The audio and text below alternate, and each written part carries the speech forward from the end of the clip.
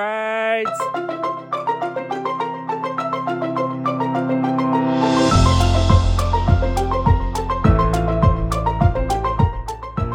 Hey, Mabel. Hey, Tori. Hey, Playwrights.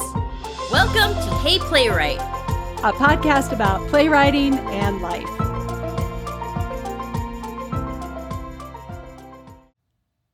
Hey, Tori. Hey, Mabel. Dude, okay. I know that people cannot see what we look like. And I hope you're not offended by what I'm about to say, Tori. But both of us look exhausted. I'm in pajamas and a robe, and it's not even 5 o'clock. Yeah, well, I just got out of my pajamas and my robe because I have to go to a meeting after this. Last week was very challenging, and I wrapped it all up yesterday, but I'm still exhausted today. Oh, yeah. That doesn't end just because the project ended. No. And then, I woke up this morning at 4 o'clock and was like, okay, what do I have to do? What do I have to do? And I was like, wait a minute, I don't have anything to do. Which is a lie that I don't have stuff to do. I have plenty of things to do. I just don't have schoolwork because I submitted my final paper yesterday for the fall semester. Ooh. Congratulations. Thank you. Oh, that must feel so good. It definitely feels good. And it's what do I do with all this time now? Oh, I am sure you will find a way to fill it. If I know you, I know that you will fill it. But also, I hope you take some time for yourself. Oh, Tori, I'm taking time for myself because you can't see, or can you? Can you see my holiday? Oh, yeah. My holiday turtleneck? I can see it. It's very festive. Yes. So at some point today, I'm going to decorate my home, welcoming in the holiday season, because my kids actually guilted me into it. So this weekend was Noel, right? At the symphony. Yay! And I'm sorry I didn't get to see it. That's we got rained out. The rain, man.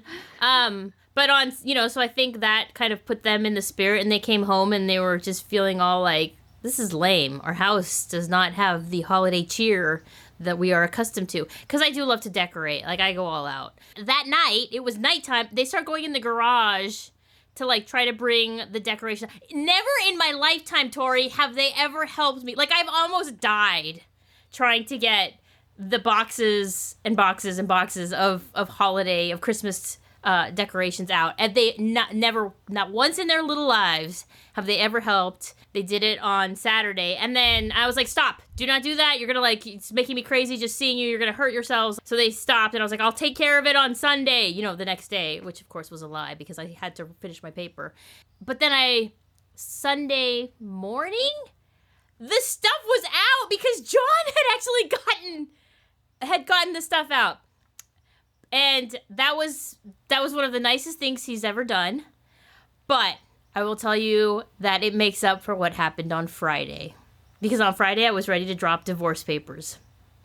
I feel like I'm a pretty low... Well, I don't know. Oh, John. I feel like I'm a pretty low-maintenance partner, I think. I'm live and let live. We have a good relationship because he does his thing, I do my thing. We get along really well. Normally, I consider him my best friend. Normally. Right. But sometimes epic fails cause a rift in the universe. So what happened was Noel opened on Friday night, but I teach on Friday nights, right? I teach at the prison, and so John was gonna go see the show on Friday night because he actually was playing on Saturday night. I said one thing to him. I was like, just text me as soon as it's over and let me know how it went. Just text me. And I kept saying it over and over to him before I left on Friday to go teach. I said it to him. I just want to get into the car on Friday night and check my phone and see how it went over. So it's 9 o'clock at night, Tori. I'm in the parking lot checking my phone. Nothing. No text. Nothing. No. And then I start texting him hey, are you there? Hello? Nothing. And then I see on the ring that he's home. The Ring camera. No, the Ring. The Ring. Expletive, expletive, expletive. And so then I text my kid, hey, go tell Daddy to text me. So then finally I get a text from John, and he was like, it was fine. Oh, Come that's on. it. Give me my lawyer. Get me my lawyer. We're done. 20 years down the drain. So, yeah. I was very upset. Very, very, very upset. And then he like started giving me a little bit more because I think he was realizing the gravity of the situation. All this to say that I think him being proactive, me not having to tell him to get the Christmas stuff out, was his penance for this thing. But also I have to remind myself that I did not marry him for being that kind of guy. That he has other gifts that I appreciate. But still, right, Tori? You would get mad, right? I would be upset. Yeah. Okay. I would be upset. Okay. I think it's justified. And I'm glad that he redeemed himself. He did. We're on track to celebrate 21 years of marriage as of now because of the whole Christmas. Because had he not done that, I don't know. Well, congratulations. Good job. Good job, John. Good job. Yeah, we have a tree, and it's a really nice tree. It's a real tree. But because we have this new addition to our family, the 8-month-old, not quite a puppy, not quite a dog, a tween, I said I would prefer not to put any ornaments on it, and let's just do lights. And so they went and bought some blue lights, and it looks really pretty when you light it up. It does lean a little bit to the right. When I was sitting on the couch, I said, it's leaning. No, it's not. Yeah, it is. It's leaning, but that's okay. It still looks nice, but I was worried that the puppy might eat ornaments that I have treasured over the years. Like I have some really cool Marilyn Monroe ornaments. My sister every year would get me one, and other Hallmark ornaments that are super cool. They're collectibles, you know? Like they go back in their little boxes. Oh, wow. I love those ornaments. And so I don't want a puppy destroying. The puppy has already chewed on the bench that goes with my table, a couple of pairs of shoes. Oh. Hey, did you ever find Ron's shoe? Oh, yeah, we found it. And it was unscathed. Oh, wow. But she chewed a buckle on one of my boots. Oh. What else? Well, I got, some not great news. I got the results of my second biopsy, and I have to have another lumpectomy. Oh, Tori. Dude, I'm not going to have any boob left. They're just... That's okay. We're going to go to... I didn't have a ton to work with, okay? We're going to get that all fixed. Once I graduate, we're going to go get our plastic surgery. My plan is to have this lumpectomy. I can't even say the word. Blah, blah, in the new year. I really want to go on this trip that I'm planning. I'm leaving this weekend to go see my family. And then enjoy the holidays a little bit before going under the knife again. Dang, Tori. Yeah. Listen, it really could be worse. This is just a minor surgery that I expect will turn out just fine, just like it did last year. It's not cancer,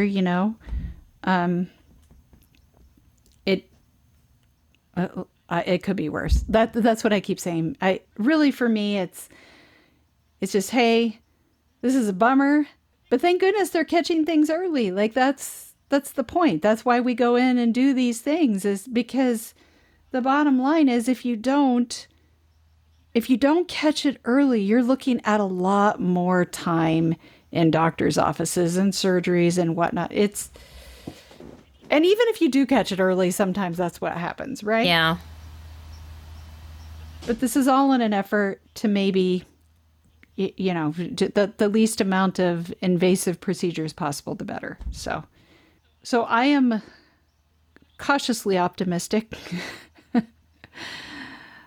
One thing that my doctor at Kaiser, the surgeon, I really like her, and I had my 1-year follow-up recently, but one thing she said is try not to stress about it, which is easier said, right? But the stress contributes so greatly to so many diseases.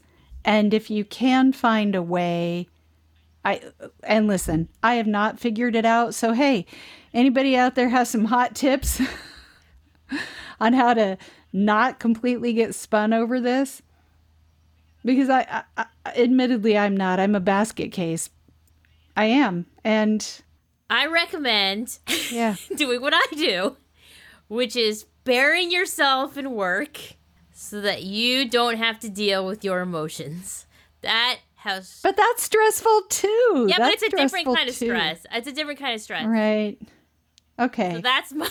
I don't know that that's healthy. That doesn't seem healthy. I don't know if that's I was healthy. gonna say, but it's very. I'm very productive. You are very productive, but I don't know if I. Well, no, I'm gonna just say flat out, I don't have that gene. I don't. I start to do something, and then I think of, I go down a rabbit hole. Oh, I can't even finish a sentence. I just started 5 different sentences. Well, we're nearing the end of a playwriting year, Mabel. I know that you had some goals for submissions, right? Yes. Okay. Oh, sorry. Yes, I did. Did I meet those goals? No, but I got close. You reminded me of one today. Yeah. So. Yes, the Gary Garrison contest. I know that by the time that we launched this episode, the deadline will have passed, but that's a pretty sweet deal, and he is fantastic. So it's an honor to even have this opportunity. And yeah, I submitted to quite a few things this year, and Hannah Joyce was telling us, I think, that you just never know who is reading the material that you send in, whether it's for a fellowship or a contest. You just don't know who's reading it and what other possibilities it could lead to. It can lead to all kinds of opportunities, relationships. That's really the key, right? Mm-hmm. When it comes to looking for opportunities, I know there's a wonderful resource. You and I both belong to the Dramatist Guild. We love to talk about the Dramatist Guild, and what a wonderful resource it is for you if you are a playwright. And there is a person who is working at the Dramatist Guild, doing the hard work of helping to uplift playwrights. And they have been on our radar for a while, and it was really exciting to have them on this episode. And that is Jordan Stovall, who is a playwright, a queer events producer, a drag performer as Wanda Whatever, and presently serves as the Director of Outreach and Institutional Partnerships for the Dramatist Guild, where they have worked since 2016. So without further ado, Tori, let's get into this conversation. Hey, Jordan! Hey, what's up? Yeah, that was great. Yay! Jordan, welcome to Hey Playwright. We are so excited to speak with you. It's been a long time coming, right? I mean, right before we started this interview, Mabel was saying we were introduced to you through Dramatist Guild, but oh my gosh, there is so much more. Like, you're a playwright. Yeah, I'm a playwright. Hey, playwright. Hey, playwright. I mean, you're a playwright amongst many other things. So, Jordan, can you tell us how you came into theater? What is your origin story? Yeah. I think my origin story with theater, I came into it like in the middle of high school. Because before then, I'm originally from Florida, so I was living in Florida and didn't really have like a lot of friends growing up. I was kind of a nerd, like kept to myself, and like played video games and stuff like that. Only child situation. And I remember when I was in 7th grade, like I discovered writing, and it was very sort of informal at that time, and I had like one friend basically, and I was like, I wrote this novel about a dog named Facia who lived in New York City, and it was like a stray dog, and Facia ate some garbage off of the street that wasn't necessarily very good for Facia, and she ended up being whisked away to the pound where she met all of these like very fantastical dog characters. Like, I remember there was one that was like a collie who was like sat in the corner under a spotlight, like when Facia like wakes up, and Lucky the collie like comes over, it's like, welcome to the pound. So like I brought in like a new chapter of this book every day to like, or not every day, like every week or so, to like share with my friends, and like, so that was just kind of like what I did. And I came into the theater in like early high school because I think like a lot of other young queer people, it was like a safe haven where you can kind of like experiment and have fun and you know, be around like a lot of other like-minded people who are kind. So that was really like the first time I had like a big group of friends and like supportive group of friends that I really got on with. So I just started doing it a lot, and it became a thing that I really enjoyed. And then I ended up going to college for it and moved to New York, and that tale as old as time, like that situation. And yeah, it wasn't until like quite far along in my journey with theater that I realized that I could do like the writing for theater. Because like I think a lot of people don't really, you know, discover that that's like an option. Like a lot of the time it's like you come into it and you're performing, or, you know, stuff like that. So I started really kind of leaning into that, and then found out that I really loved it, and started writing plays. And then I started an internship at the Dramatist Guild in 2016, and the rest is history. So yeah. Yes, you're the Director of Outreach and Institutional Partnerships for the Dramatist Guild. I wanted to make sure I got the title right. Yeah. Try and say it 5 times fast. Yeah. I don't think I can. Tell us about what it was like to write that first play. Because like, what was it where you're like, I mean, clearly you were a storyteller since you were very young, but like, why did you decide like this is what I want to try now? It was I think like a lot of other folks too, like it was I started writing it in a playwriting class, and we were only really meant to write like one scene, and then I just kept really, like, I really enjoyed it, so I just kept writing. But it was a really cathartic experience for me. My first play, I think this happens with a lot of people, it came from like a really deeply personal place. And helped me sort of process a lot of feelings that I was having.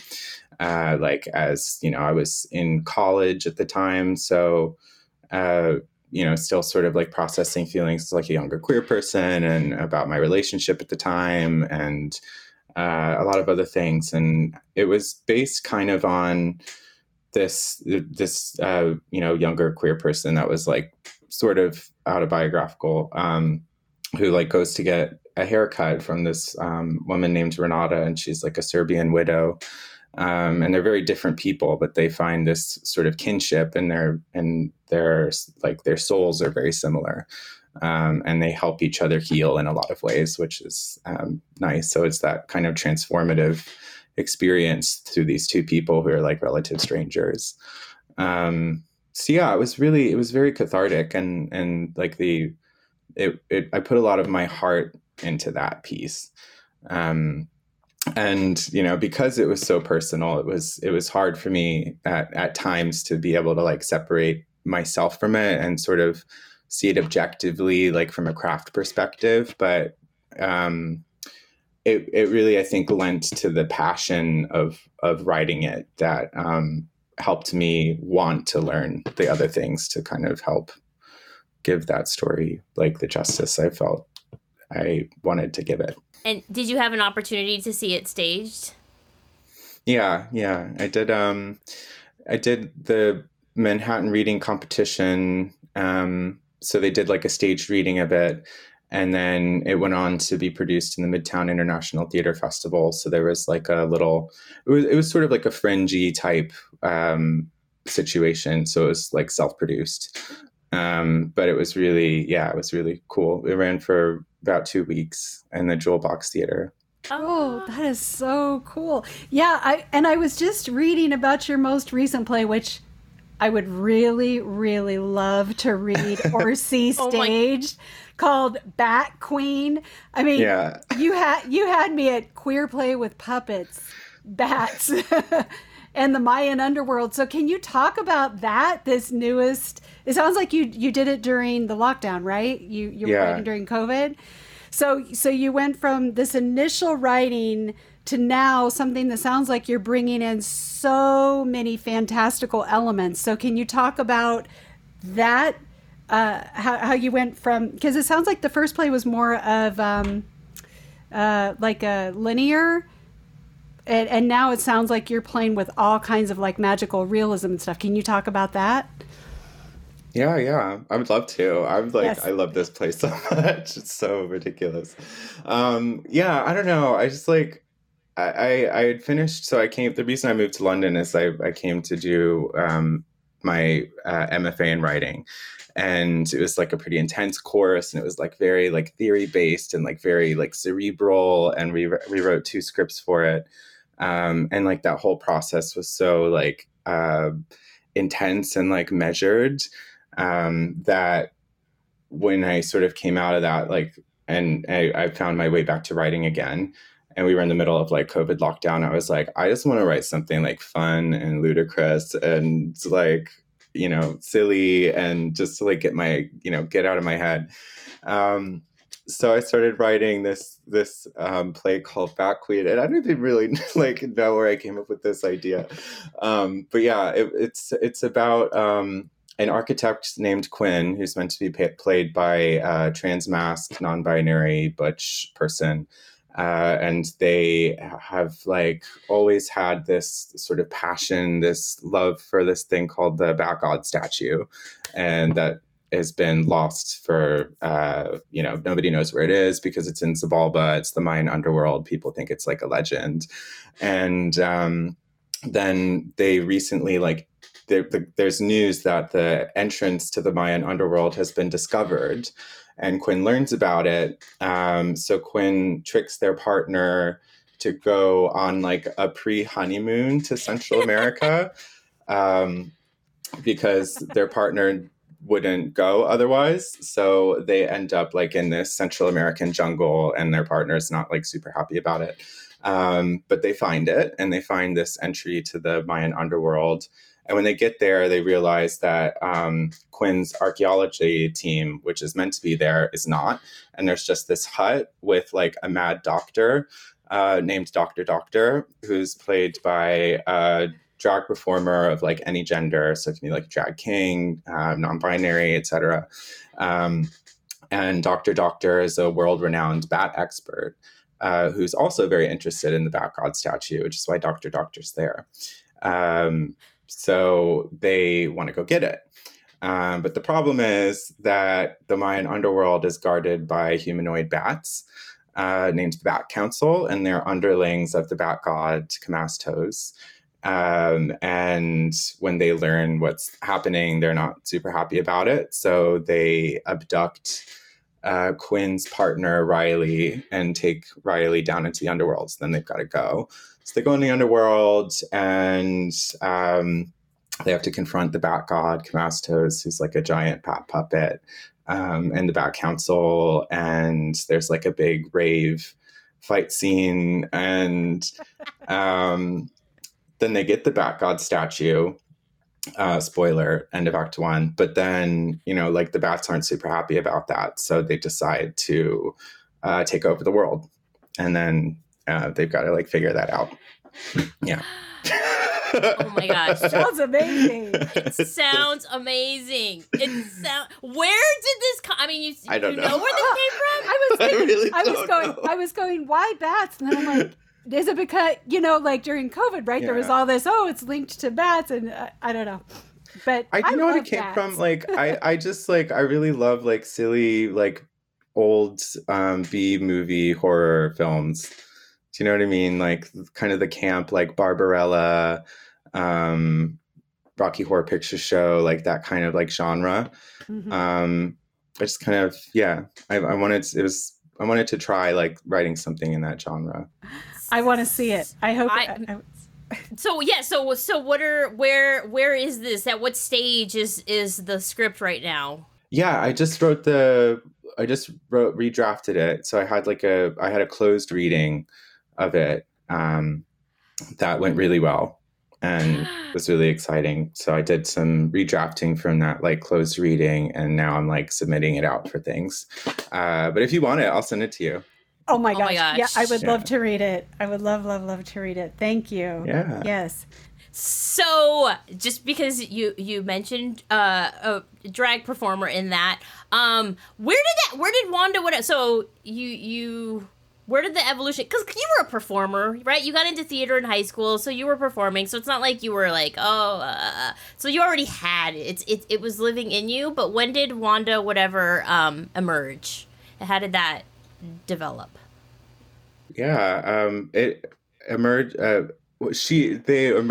Wanda emerged, like when I moved to London, really, because when I was living here, like the first kind of year that I was living here, the queer scene and like the queer community here is so saturated and open and welcoming in a lot of different ways. There's so much going on in London. I mean, to New York's credit, like there is as well, but it just hit me in a different way.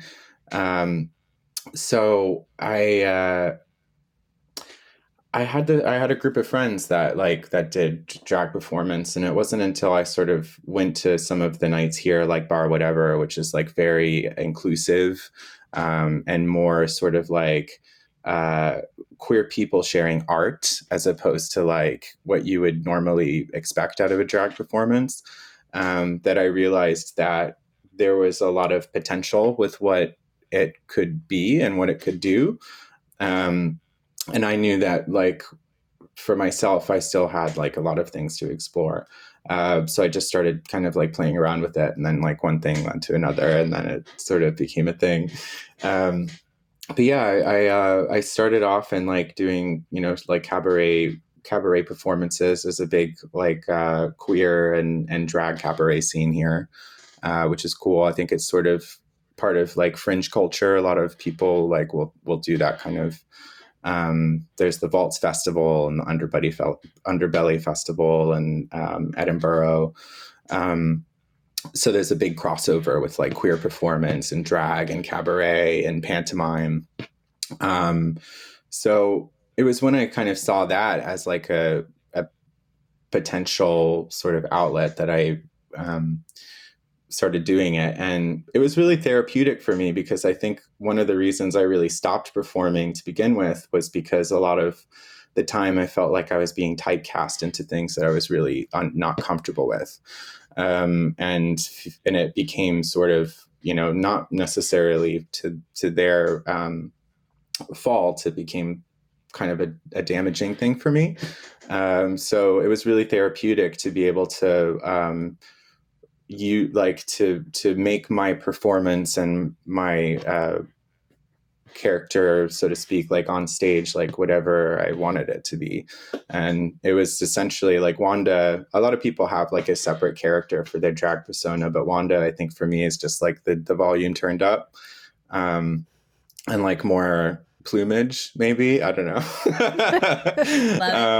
But yeah, so I do now.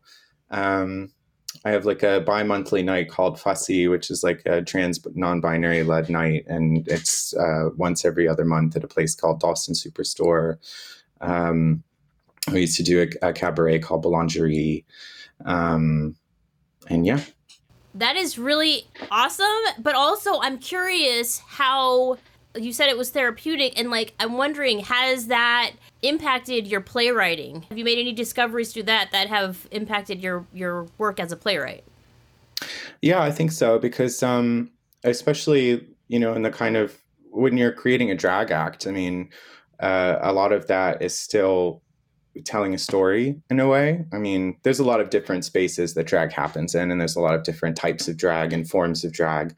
But for me, and a lot of like other cabaret performers, you're essentially putting together a story or a message in like 4 to 5 minutes.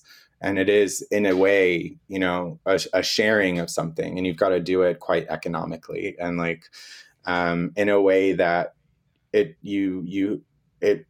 it's one thing to sort of do it for yourself, but it's another thing to do it in a way that actually impacts or resonates with people. So in a way, learning how to do that was like kind of a crash course of going beyond the sort of internal to external and thinking about what people respond to in a visceral way, because I think, you know, especially in drag spaces, and depending on where you are, if you're doing like a brunch or something, or versus, you know, doing a dedicated cabaret show where people are sitting down, you also learn how different audiences react to different things, and you learn, you know, what stories work with, or not, I shouldn't say it that way, but like what stories people will, you know, what will kind of take in more in certain spaces. So it's sort of interesting to see the different ways in which it manifests and how people respond. So yeah, I think with playwriting, it's kind of helped me, I guess, sort of like think about things in that way, or like, I guess to maybe be more playful. Yeah. And it's helped me like be imaginative, I think, too. It's like there was one time I had this like weird idea to do, I was just like listening to a song and I thought, oh, it would be really fun if I had like these like blue eyeball puppets that had like big glittery lips, and I had like 2 people to like help me to like, you know, lip sync like backup vocals. And for like, that just kind of sat in my head for months, because I was like, well, how am I ever going to do that? And then like I like had a friend who's like a prop designer who's also like a drag performer, and I was like, hey, can you make like eyeball puppets? And they were like, yeah, I can do it for 50 pounds. And then they did, and then we performed it. And so yeah, it's also kind of, I guess, helped me in that way of think of like, oh, you know, sometimes like fun things are possible. Like it's helped me sort of be imaginative. And I love that. Everyone needs that friend who can make props. Props and costumes. Yeah. Oh, that is fantastic. Yeah. I love that you had that vision, or you had that in your imagination, but so many times we don't follow through with that dream, right? So I love that you reached out, had the puppets made, and I don't know, can we find that anywhere on the web? I want to watch that too. Yeah. Oh, you can? Yeah, I have a recording of it. Is it on your? Okay. Is it on your? Yeah, I want to watch it. That is awesome. So you recently wrote the intro to an article in American Theater Magazine. It was on July 21st. The title of the article was "Dream While You Read: A Map for Venturing Beyond Theatrical Realism," and it was a dialogue between Danilo Gambini and Roger Q. Mason, but you wrote the intro. So I would love for you to talk about what you mean when you're talking about societal reckoning.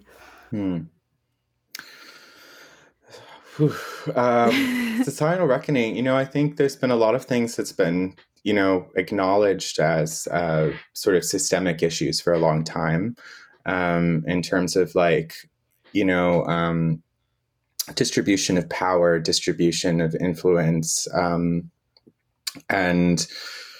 in the last several years, I think universally, there's been a sort of reckoning of having to not just sort of acknowledge it or you know, talk about it or learn the vocabulary, but to actually deal with it and to figure out what that restructuring looks like.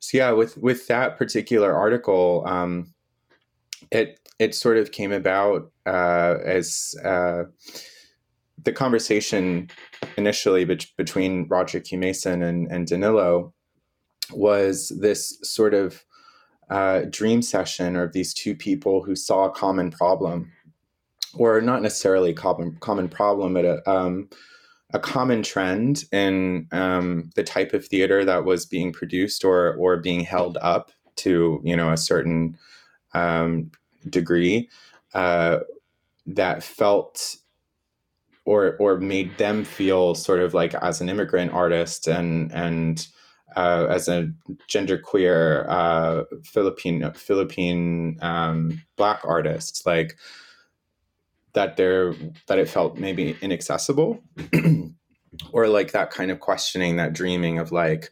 what's happening here? Why is this? Where is the barrier? What are the different things? And when you don't quite, it can be really hard to sort of figure out what that is, if that makes sense. And so I think they articulate it really well in their exploration of like the history behind like Eurocentrism and realism and that entire movement, and onto the Western stages of like,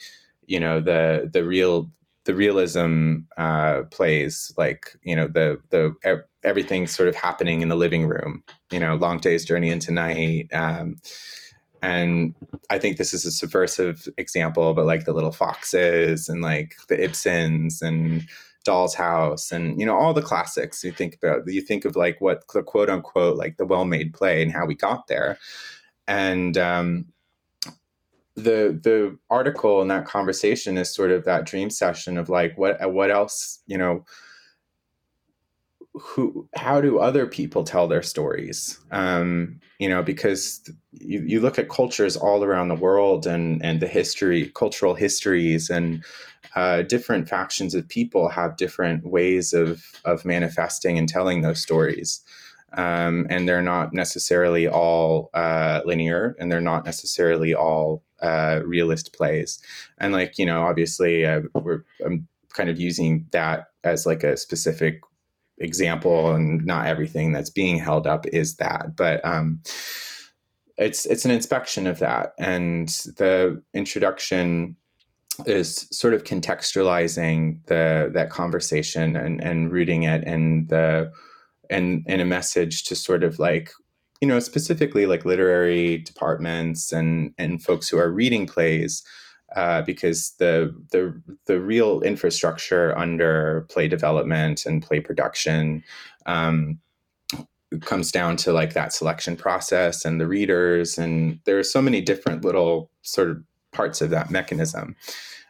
So that conversation and the introduction sort of grounds it, and the idea of, well, maybe we can think about reading plays in maybe a different way. If you have a rubric that might be sort of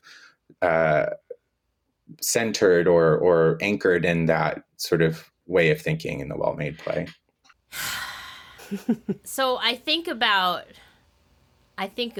theater, and just, it's a paradigm shift. It's asking people who have been thinking a certain way for hundreds of years to think differently. So, this is a big question. You might not have an answer for it, but like, how do the wheels start turning in a different direction? What are the steps that folks can take to think about work differently? Especially when you know that you're getting, for these opportunities, just random people can sign up to be readers, and they're not used to seeing things other than the well-made play. Mm-hmm. So any thoughts on that? I mean, pipe dream? Yeah. Just a dream?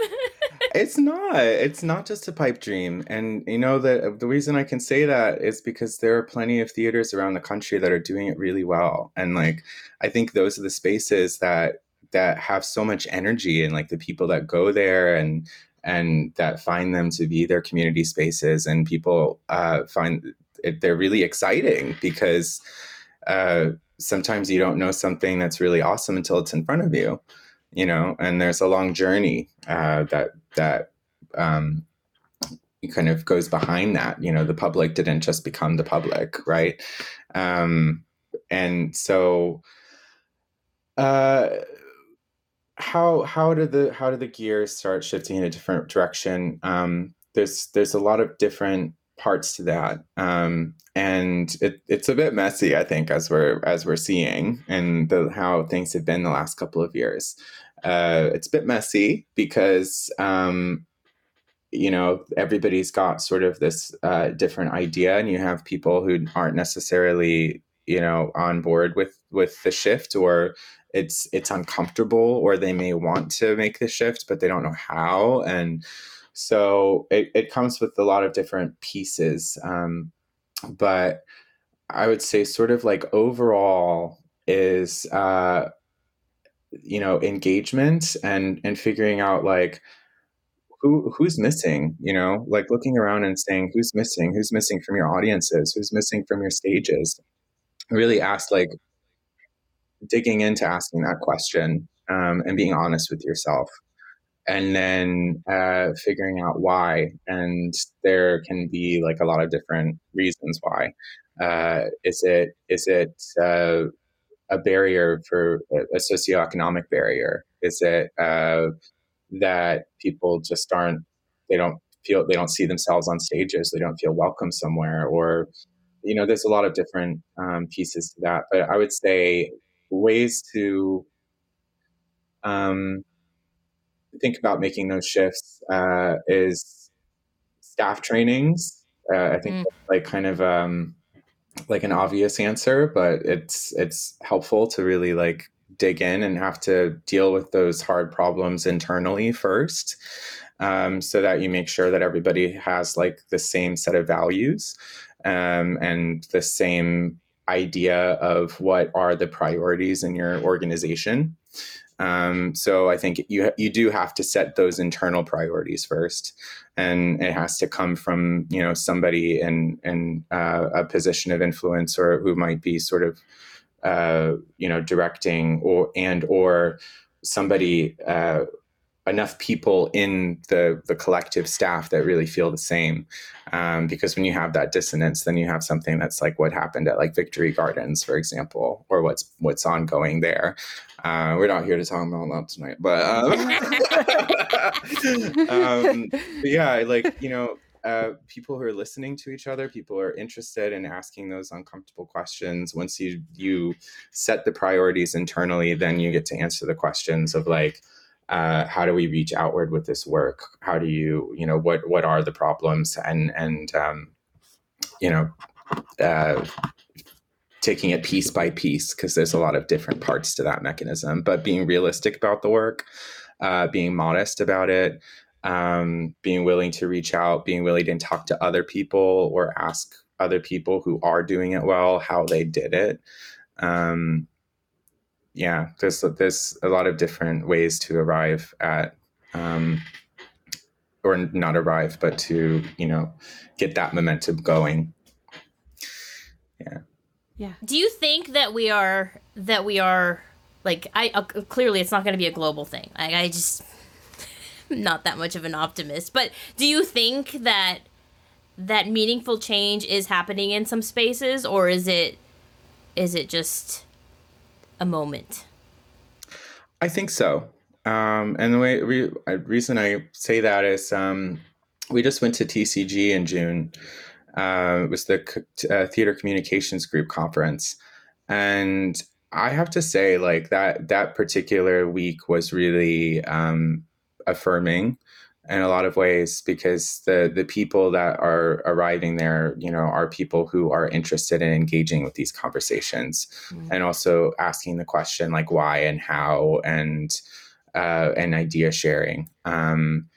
And I met a lot of folks there that really were out there, like doing the work and like doing really cool stuff, and sharing a lot of progressive like ideas and thoughts. I mean, and closed spaces, and so that gave me this affirming feeling, I think, especially because the States as a country is so spread out and there's so many ecosystems. It can be really easy to sort of feel like you're either alone with that work or sort of the only person doing that work, or you feel like, depending on where you are geographically, you might have your own set of challenges depending on sort of what the geopolitical climate is and wherever you are. So there's a lot of different factors to take into account, and the answer is different for everybody, honestly. But having those conversations and engaging in them, I think in a network of support that way, it was really cool to see how many people from different places were really interested in sharing these ideas. And that we're also interested in continuing the conversation and like staying connected afterwards. So I do think it's happening, and I was pleasantly surprised, to be honest, by how many like younger queer people were there, how many like how much representation was in the population of people at that conference, because I wasn't expecting it. I'm not going to lie, but it was really cool. Yeah. Nice. All right. A reason to hope. Yeah. Yeah.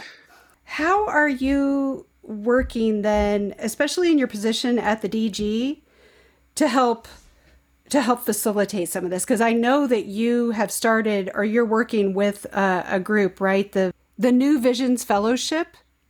Yeah, the New Visions Fellowship, that came as it came from a collaborative effort with the National Queer Theater. And we began a conversation with the National Queer Theater when our New York City regional rep at the time, Winter Miller, sort of brought them in to do a Dramatists Guild event. So they did like a social for trans, femme, and non-binary individuals. And they did it as a collaborative effort with the National Queer Theater.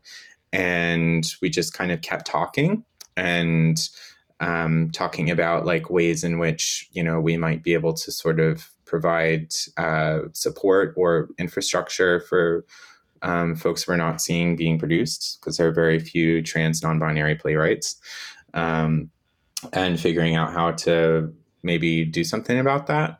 And one of the answers to that was the fellowship that we've been doing for the past year. So the New Visions Fellowship came between National Queer Theater and Dramatists Guild, and we just had our first year, and it's a fellowship for Black, trans, and gender nonconforming playwrights. We had two fellows, Nick Hadikwa Maluko from the Bay Area in Northern California, and Ayla Shang-Chi Sullivan. And we had three finalists as well: Storm Thomas, Alexander Paris, and Catching on Thieves. And we've tried as much as possible to like figure out ways to like, nurture them, support them, help them develop. Roger Kimeson was the lead mentor for that. And we did a showcase in February called the Jubilee for a New Vision. And that was at MCC Theater, and it was part of Carnegie Hall's Afrofuturism Festival. And we brought in all of the finalists and the two fellows to showcase about 15 minutes of work with all other queer actors and performers. So it's really cool. And we just finished the first year. So that's one way in which we've done it. There's been a lot of other things that we've been working on the side in terms of like access and support and figuring out how to create sort of specific resources for different communities of people. So we have a group of Black dramatists in Atlanta named Tertulia that we helped get a sort of a residence at the Alliance Theater. It comes in like little pieces. Do you know what I mean? We had a group of regional reps, Diana Bourbano in Southern California. our two regional reps in Puerto Rico, Tere Martinez and Brigitte Bulu Davis, Elaine Romero in the Southwest, and a couple of other folks who came together and did a working group for language inclusion. And they did 3 public events with the Dramatists Guild on talking about the import of identifying theaters that will read scripts in other languages than English, that will produce scripts in other languages than English. And we created sort of like a special category in our resource directory for people to see if you write plays in a different language, or if you write them in Spanish specifically for the purposes of this working group, where was it worth submitting to? Do you know? So things like that. I didn't know that existed. Yeah. Is it on the website? It's on the Dramatists Guild website. See, this was actually the reason we were gonna like pick your brain about all the reasons people should join Dramatists Guild, and Mabel and I were just talking about language inclusion, and that's so funny. Like literally just this morning, we were talking about plays in Spanish or that have Spanish in them, and wow. Okay. So sometimes it's hard to find things, but that might just be user error.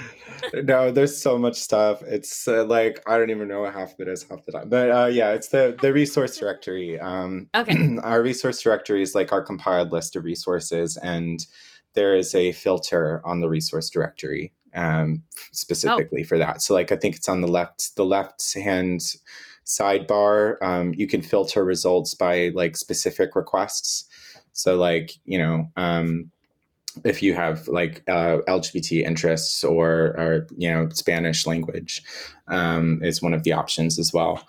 There's a lot of different options there. Yeah. So, which is a beautiful segue into Jordan. Why should people join the Dramatists Guild? Because it's great. It's cool. Why should you join the guild? You know, I know that's the big question. Everybody has a different answer. I think it's really interesting. Like in the magazine, they have a running segment called "Why I Joined the Guild," and they, you know, ask different people why they joined, and it's interesting to see the answers because it's different for everybody. But what you kind of see, or sometimes is the trend of like why people join the guild is because you know, unfortunately, a lot of people come to the guild when they have a problem. Sometimes, you know, when you are a creative and you are a dreamer and you want to engage with like all of these different beautiful things, it's like kind of sobering to learn sometimes that there is also a business side of it. And when you get to that place, not everybody is going to be doing good business, you know, and it's just kind of like anything else. And, you know, a lot of times people will come to the guild when, for example, they have been handed a bad contract and they've signed it and they didn't realize it was a bad contract, or they, you know, have run into an issue with some sort of, you know, copyright infringement or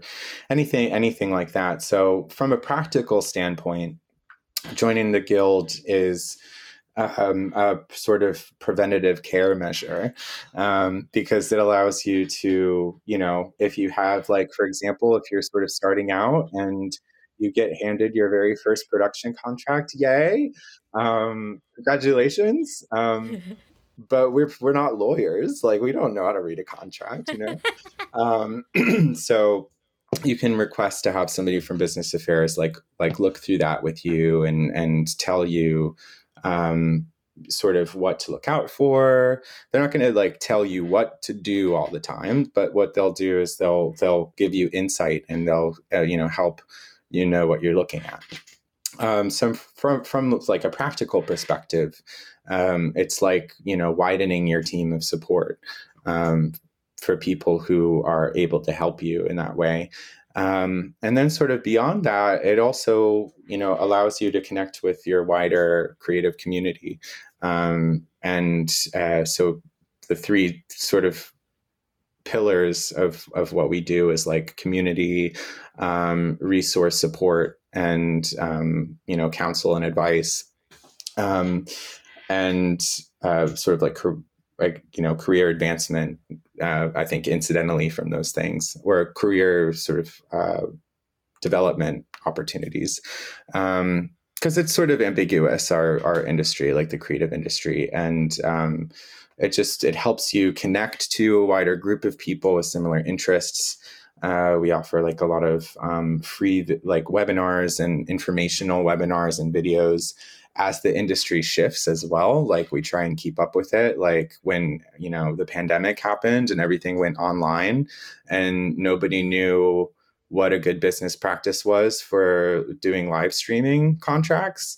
The business affairs department came together and was like, well, what is good business practice for that? And then, came out with the live streaming agreement. So it's constantly anticipating like an evolving industry and figuring out how to sort of like respond to those things and how to provide support to people and answers to people. And in some cases also like learning with them. It's like, we're people too. So, and right now, a large portion of my work is figuring out like, who's not being produced in the American theater, who's not been produced in the American theater, who, may not join the Guild for any number of reasons because maybe they don't feel welcome there. Because with any sort of large institution, sometimes the similar problems can happen. And figuring out how to dissolve those barriers slowly. So the Guild's a cool place. It's a lot of cool people. It is a cool place with a lot of cool people. And actually, so Jordan, how did End of Play come about? Because that's like, that thing has been very fruitful for both Tori and me as writers. We've had some successes with stuff that we generated through that. So like, how did that come about? Because that's how we met, right? We met. That is totally how we met. Yes, that's totally. I think because we would get your emails. We would get your emails. And then Thelma Verada de Castro, who's a friend of ours, said, "You know who you should interview? You should interview Jordan Stovall." Yeah. Thelma, thank you. Yeah. And then our paths crossed again because Mabel and I, as Hey Playwright, went, "Oh, we should host a writing check-in for End of Play." So that was really fun. And now here we are. I love that. See, that's why you should join the Guild, because cool things like this happen. Like this whole podcast is like, So how long has End of Play been around? End of Play has been around for a while, right? No, it's not been. It's like 3 or 4. Wait, 3? End of Play has been around for 4 years, so we just finished our 4th year. And the Dramatists Guild, sort of at its core, is an advocacy organization. And when we think about how we're able to sort of engage with the actual craft, because we're a guild of writers and people who love to make and create together. We don't have like a lot of the same liberties as for example, like production companies or like regional theaters or local houses. So figuring out how to like get people together and to write can be sometimes like kind of challenging. So, we had this group of 10,000 members and like the wider community of theater makers and writers who a lot of the times were sort of like expressing the same problems of like getting stuck or feeling like they always had this idea of like wanting to write something and that they, for whatever reason, didn't feel like they had the motivation, or you hear like plays, taking long periods of time to actually like write something, and these people are so hungry to like have a reason to get whatever this thing is out of them. So our office manager, Lily Dwoskin, actually, like this was originally totally like her idea. She was like, what if we did like a challenge month? We're like, write a play in a month. And I was like, I love that. Let's talk. Yay. And she was like, really? I was like, yeah, let's do it. Like, let's do that. That sounds great. And I don't think either of us really realized at the time, like how, like what it would become and turn into.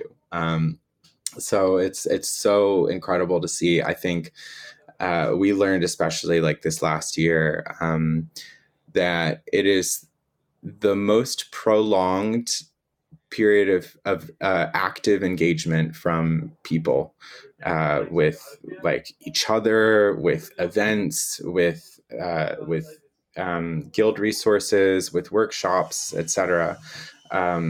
It's so, I mean, some of the best moments of like what we do is when we see people coming together and that energy of excitement and refreshment, especially because, it can be hard to be creative sometimes. So like seeing that positive energy and that space is so fulfilling to us too. So it's been so incredible to see it like grow to what it is. And then I think our second year is when we started the readings with 24-hour plays. So the 24-hour plays now comes in and gives 50 closed table reads to anybody who writes a script or finishes a script during end of play. And they do it on first come, first serve basis. And that's open to anybody who participates in the month. So it's also sort of a way of like acknowledging that, people have different writing styles. Everybody has different sort of needs, but it's a time in which you can explore that, knowing that, a group of like 15 other people are going to be kind of diving in and doing the same thing. And regardless of where you are in terms of your experience or your relationship with playwriting, or if you call yourself a writer or if you don't call yourself a writer, but like everybody who writes should call themselves a writer, that they're starting on the same ground together. When you start that month, you're at the same place as every single other person there. And anything can happen from that. So every April, end of play. Love it. That's awesome. We are nearing the asking for a friend segment of Hey Playwright. So here is our question to you. If Wanda whatever could have breakfast with anyone dead or alive, who would it be and why? Oh, I love this question. So many options. Okay. If Wanda could have dinner, was it Breakfast. Dinner? No, breakfast. Breakfast. Okay, breakfast. Oh my goodness. And Wanda specifically. I think it would have to be, the first person that's coming to my mind right now is Elizabeth Taylor. I don't know why, but I think that would be a very lovely breakfast. I would just love to hear what she has to say. Yeah, I wonder then at what point in Elizabeth Taylor's life. Yes, follow-up question. Are we talking like 20, 21-year-old Elizabeth or 19-year-old or Elizabeth who's afraid Taylor, of or Virginia Woolf? Virginia Woolf Elizabeth Taylor, right? Well, how long is breakfast?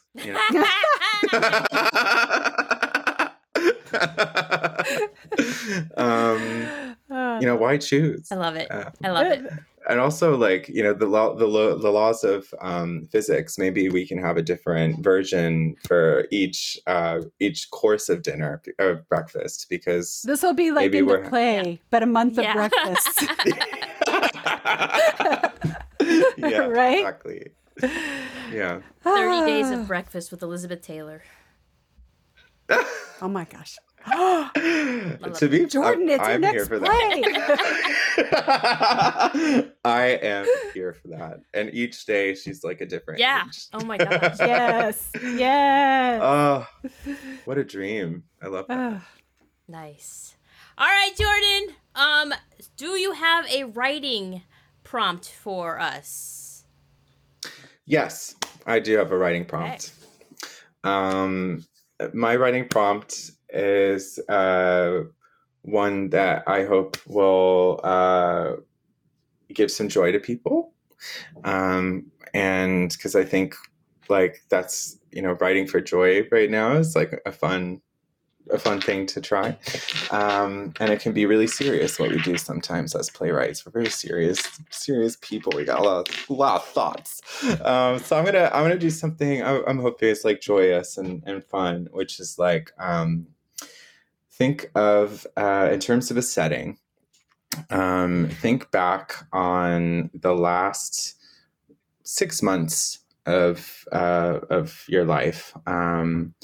And think of a time and a place that made you really happy. And think of where that was. Where were you when that moment happened? Then that you were feeling really joyful, and for whatever reason, maybe it was a quiet place, maybe you were by yourself, maybe you were with other people. So pick that as your setting. And then find 3 characters. And one of them is in a mascot suit of some kind. And one of them is a circus artist.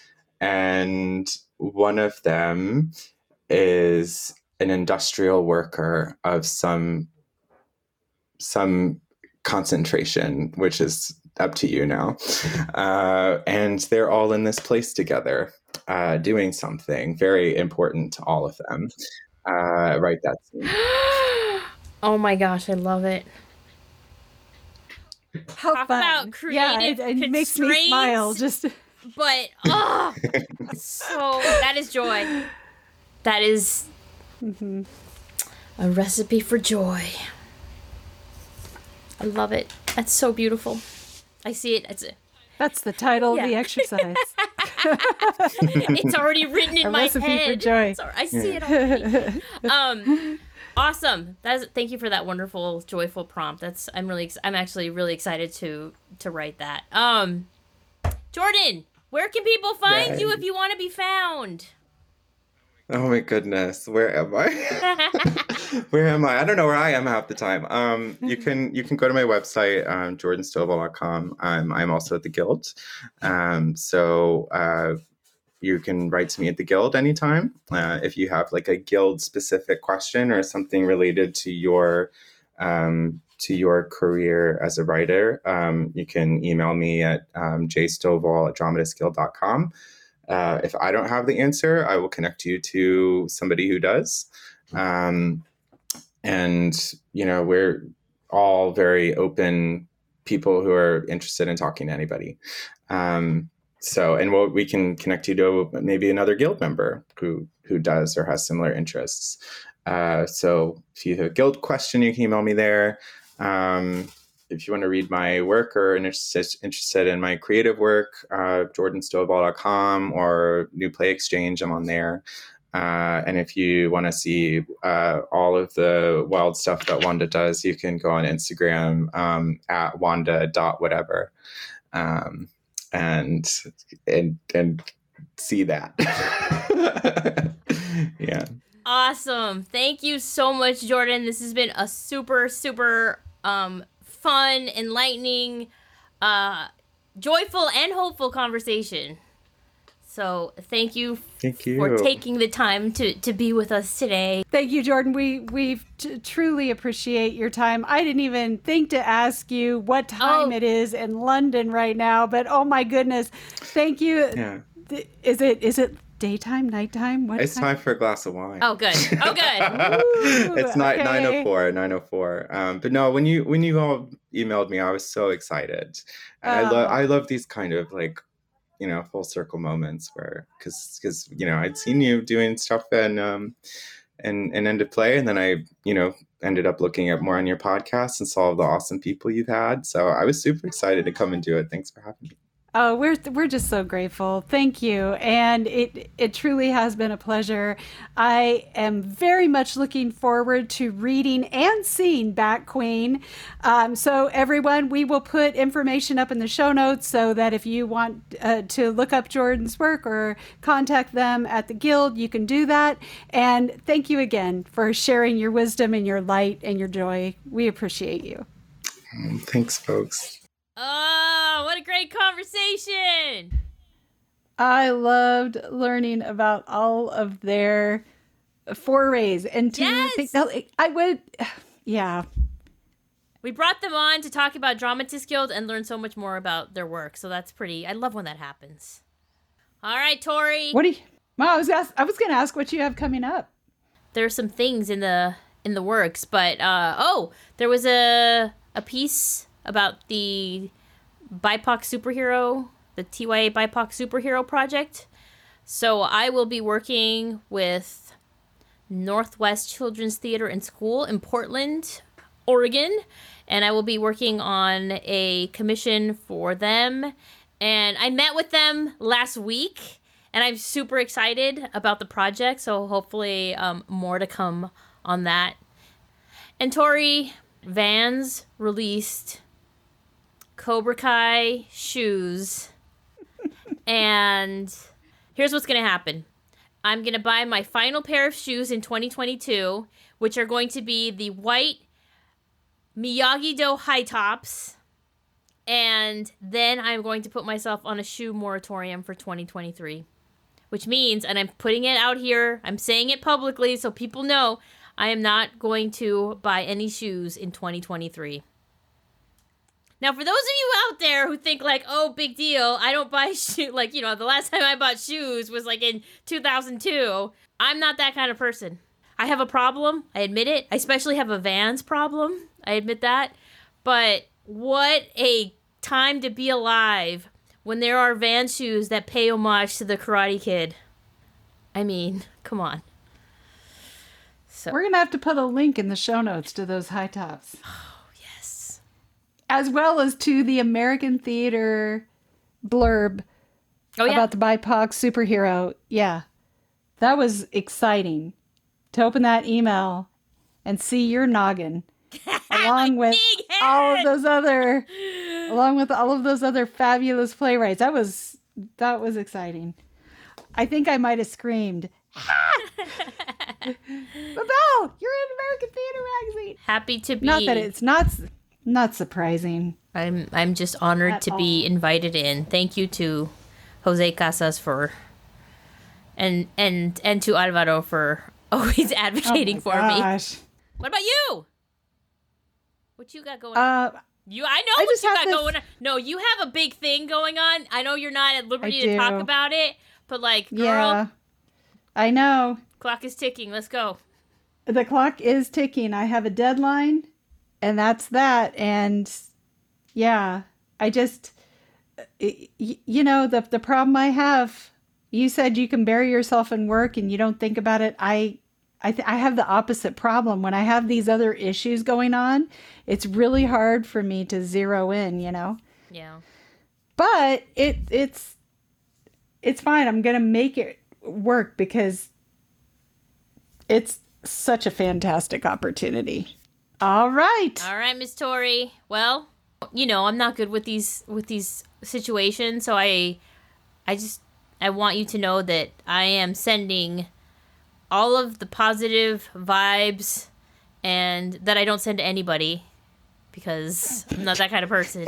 But so I'm sending them all to you, and I'm sending you love, thank you, and all the goodness, and I'm so grateful for you, and I hope that this is just a blip in an otherwise extraordinary next 12 months for you. So.